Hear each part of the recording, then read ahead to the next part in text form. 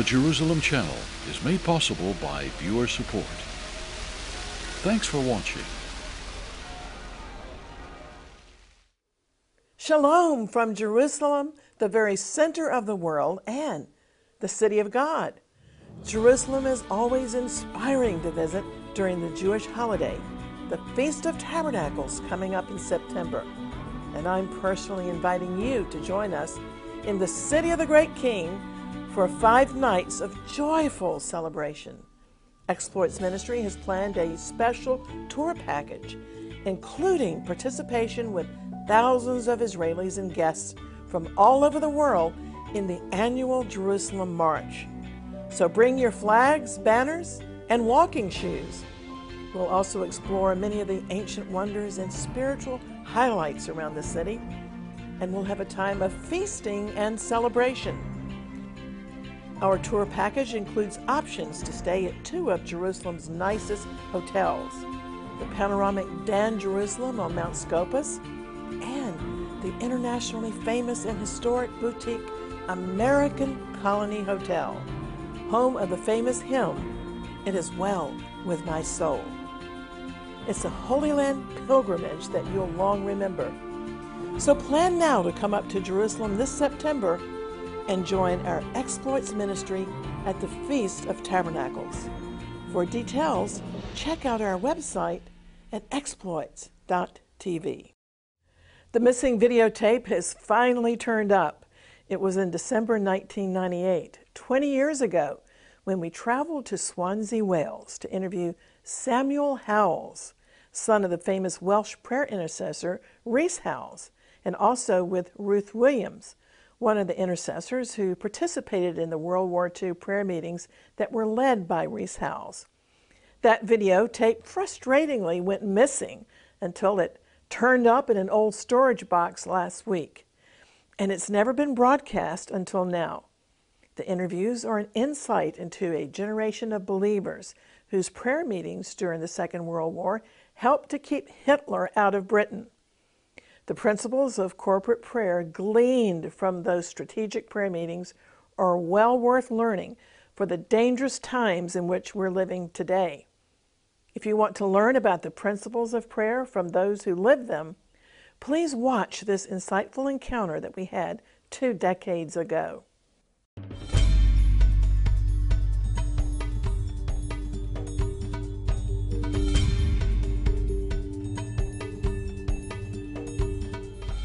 Shalom, I'm Christine Darg. Some of my most significant spiritual times have been spent in anointed prayer meetings in Jerusalem and elsewhere.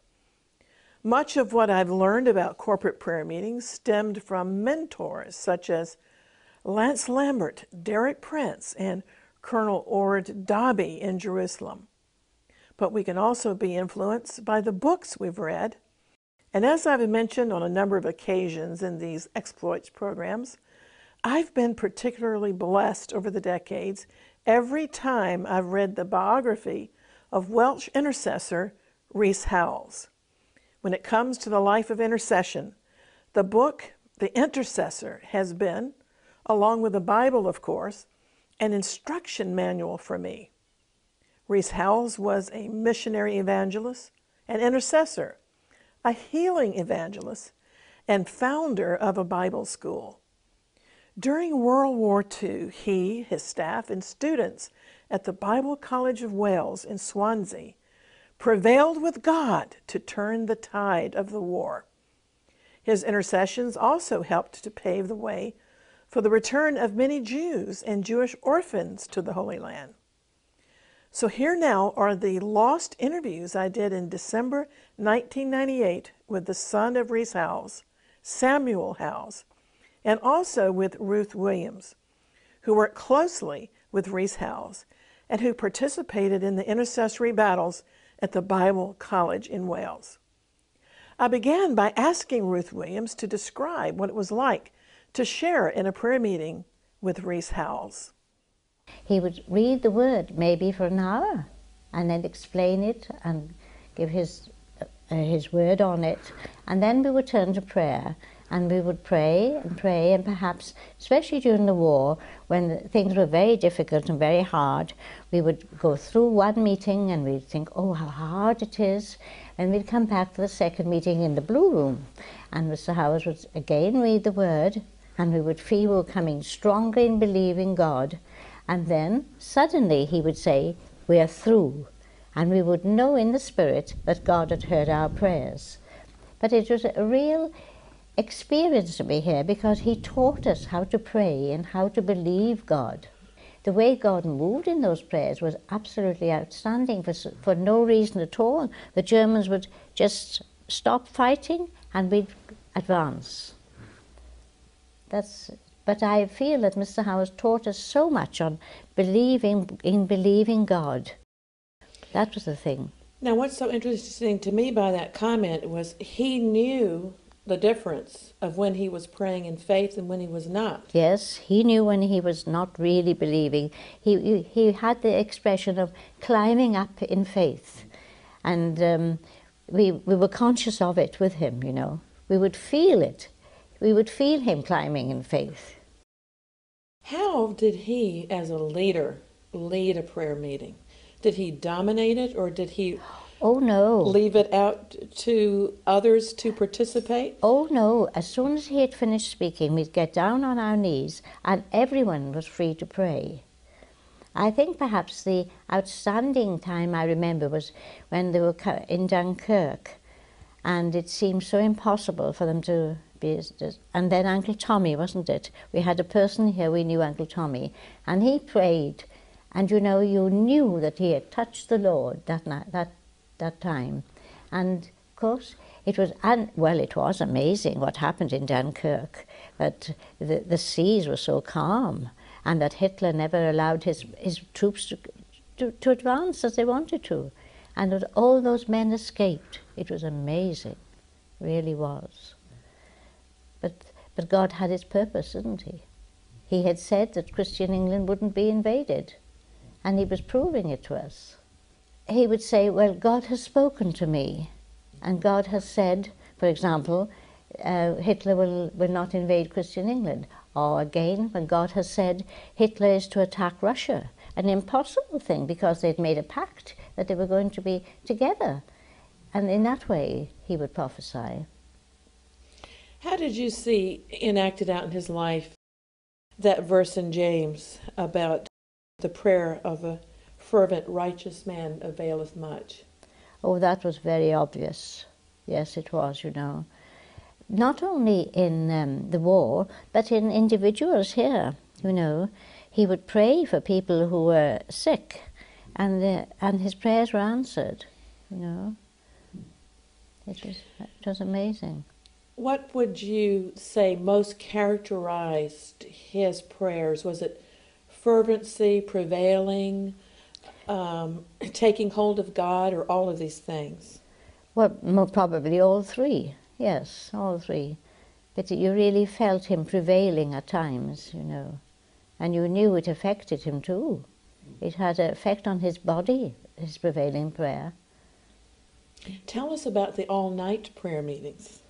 Oh, when we would go on to about 2 o'clock in the morning, well, we'd have a meeting at 7, then it would go on until about 9, and we'd come home back into the college, and we'd have supper.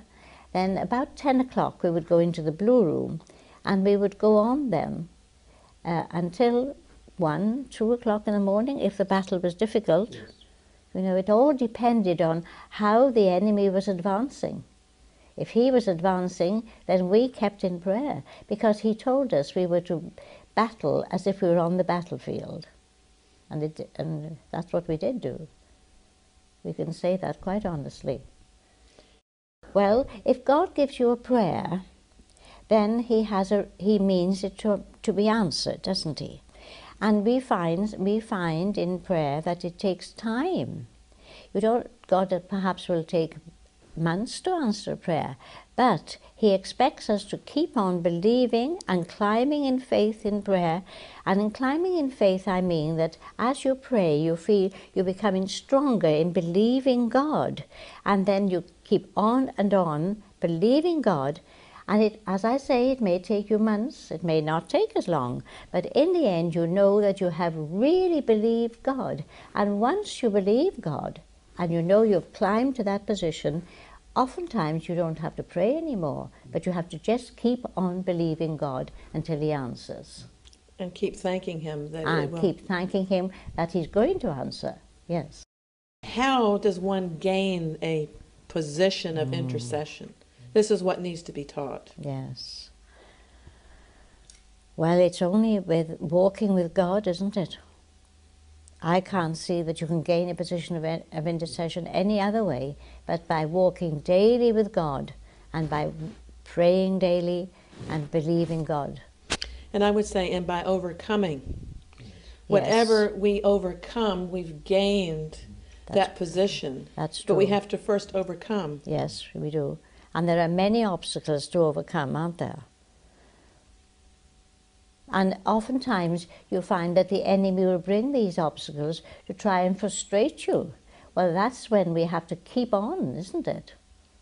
And keep on until he is finally overcome. Outside of the Bible, the book that has most impacted my spiritual life is the biography of the Welsh prayer warrior Rees Howells, and it's called The Intercessor by Norman Grubb. Through his obedience to the Holy Spirit, Rees Howells accomplished great exploits for God. Until this week, the tape of these interviews had been lost in our archives. So today, for the first time, the interviews of Ruth Williams and the late Samuel Howells are being broadcast. And I hope that you'll enjoy the many precious points about intercessory prayer and the life of Rees Howells in this broadcast. At the Bible College of Wales that Mr. Howells founded, I had the pleasure 2 decades ago to sit down with his son Samuel and to hear first-hand accounts of the life of his father. Samuel Howells explained that his father, a Welsh coal miner, had always been a religious man. But Rees Howells had self-righteously informed the Lord that he would only completely surrender his life to the Lord once he'd met somebody who was truly born again and who wasn't a religious hypocrite. Howells finally surrendered and came to a saving knowledge of Jesus while he was visiting America, and it was under the preaching of a Hebrew Christian named Morris Rubin. You see, God has a faithful remnant of believing Jews in every generation. Reuben had heard the voice of Jesus repeating John 14:6, saying, I am the way, the truth, and the life.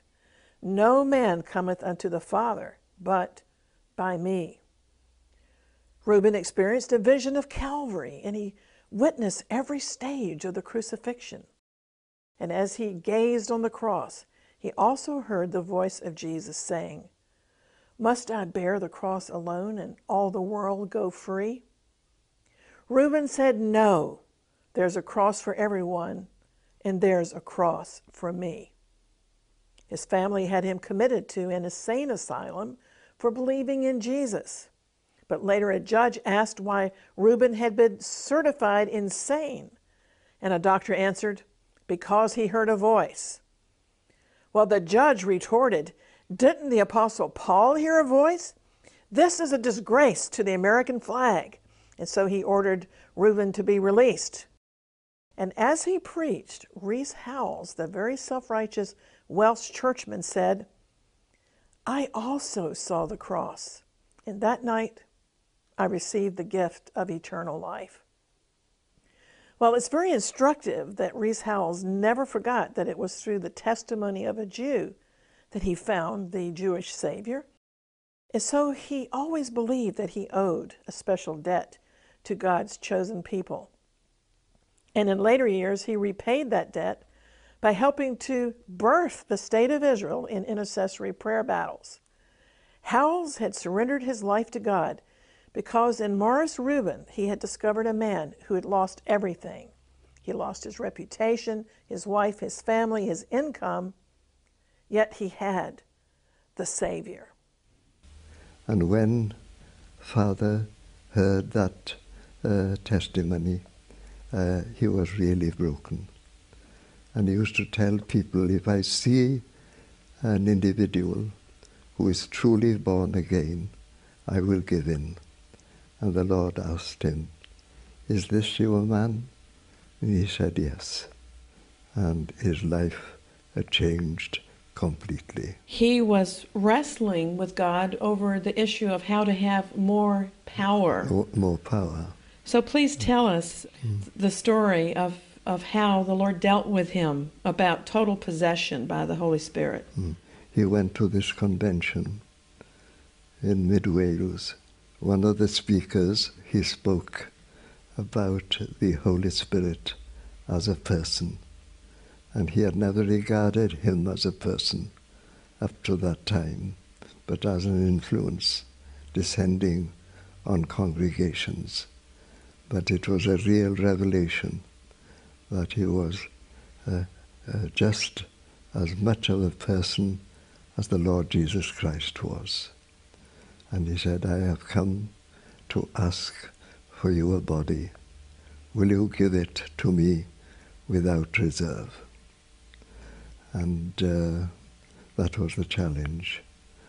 And it was a real struggle because the Lord showed him clearly that it meant a full and complete surrender.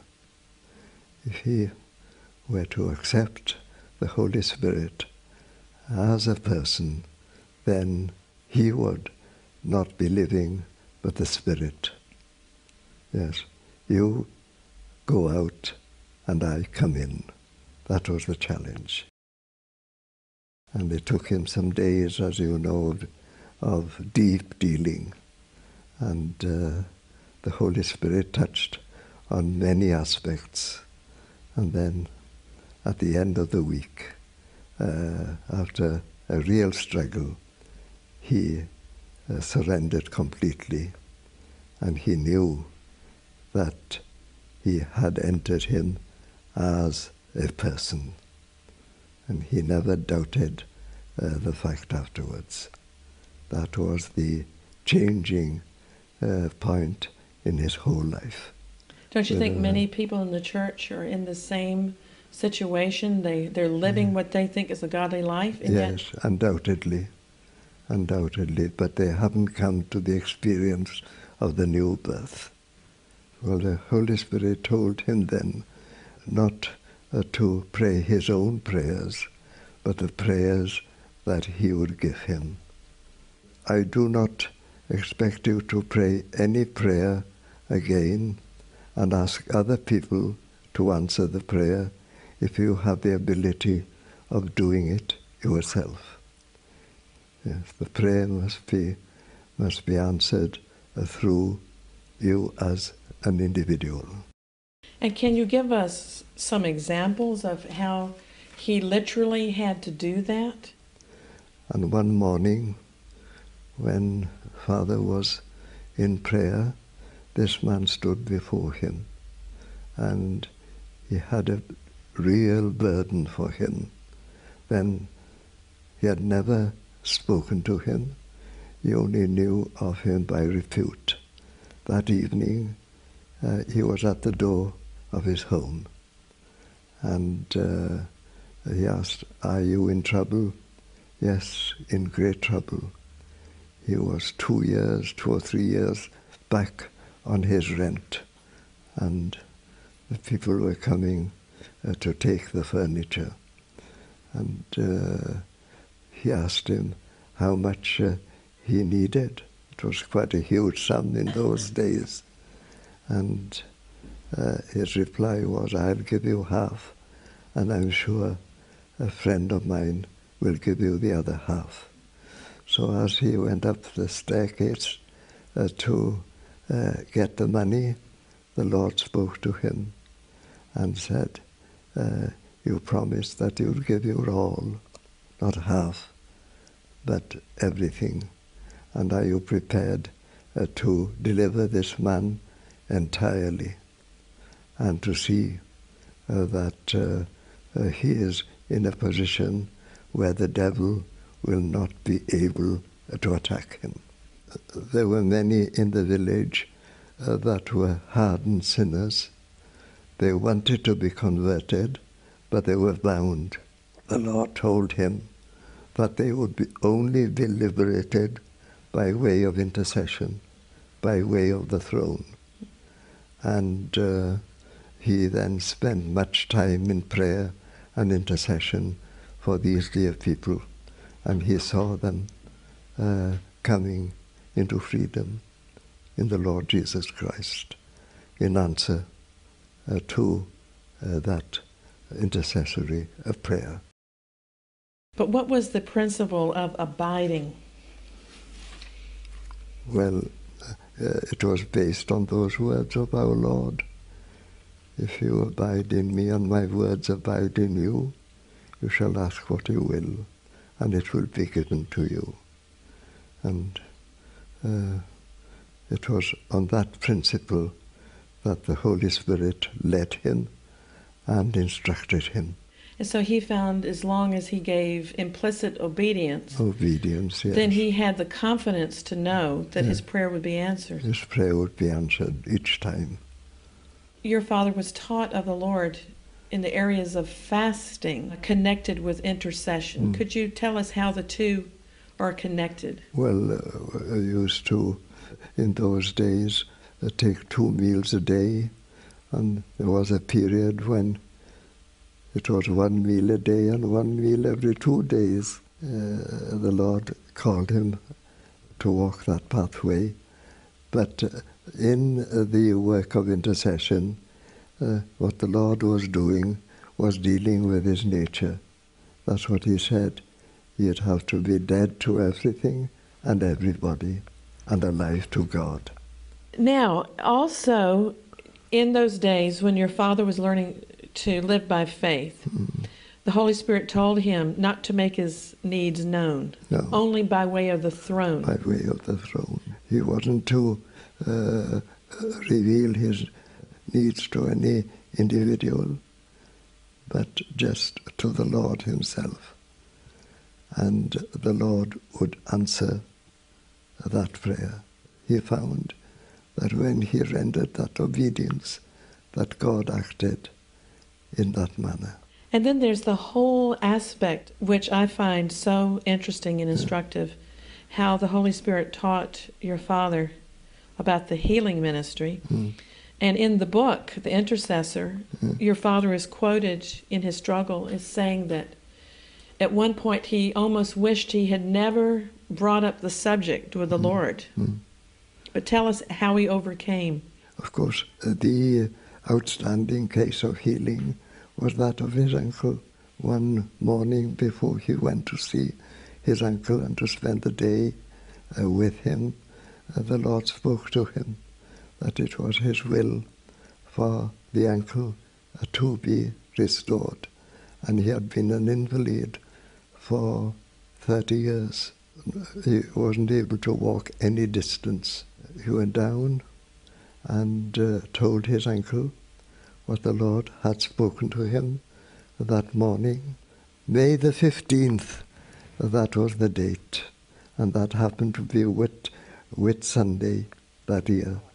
He was to be healed in commemoration of Pentecost. That evening he was quite ill, but after some time he went back to bed and he slept deeply, and at 5 o'clock he awoke perfectly restored. To me, it's amazing when we hear these stories to remember that your father was really recovering apostolic faith because others in his generation had not been asked to do such bold things. He was trailing a new pathway altogether. What is the difference, based on what your father's life and what you know yourself, between regular prayer and intercession? Well, the intercessor becomes responsible, doesn't he, for the answer of that prayer. I mean, you can engage in prayer and not be responsible for the answer.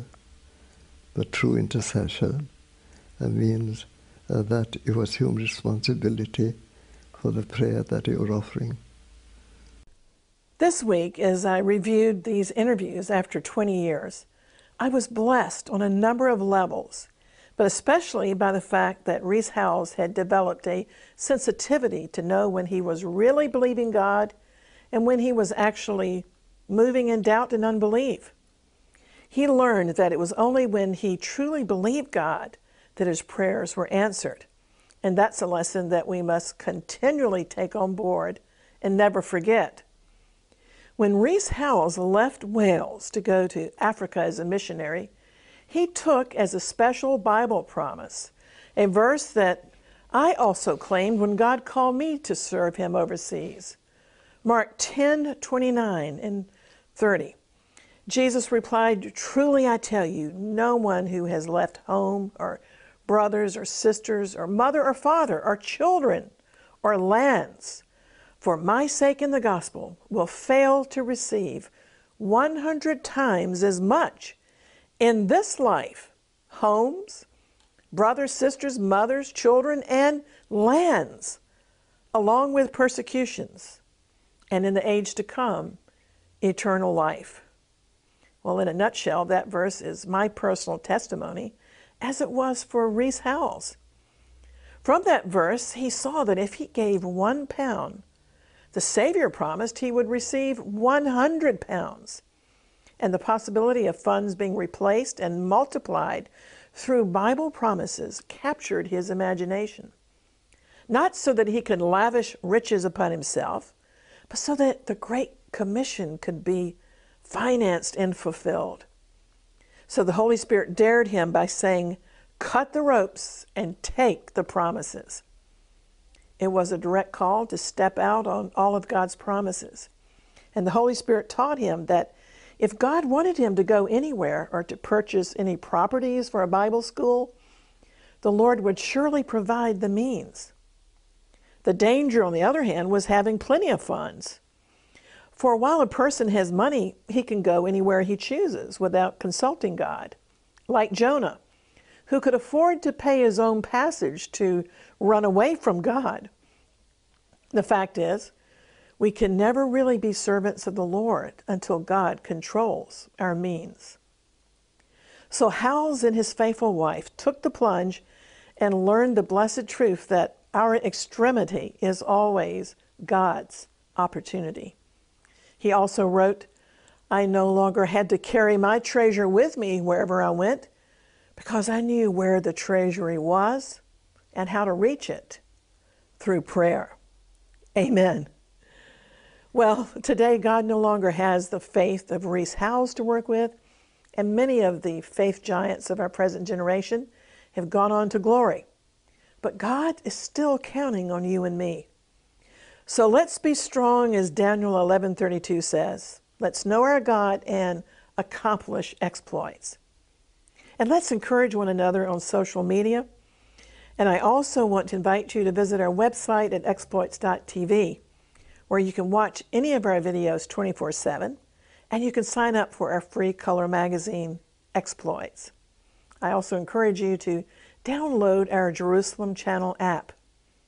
And so until next time, always contending for the faith and praying earnestly for the peace of Jerusalem, I'm Christine Darg. Shalom and Maranatha. I will take you from the nations and gather you from all the countries and bring you into your own land. And I will give you a new heart, and a new spirit I will put within you. And I will remove the heart of stone from your flesh and give you a heart of flesh. And I will put my spirit within you and cause you to walk in my statutes. You shall dwell in the land that I gave your fathers, and you shall be my people, and I will be your God. That prophecy of Ezekiel has become reality in our generation.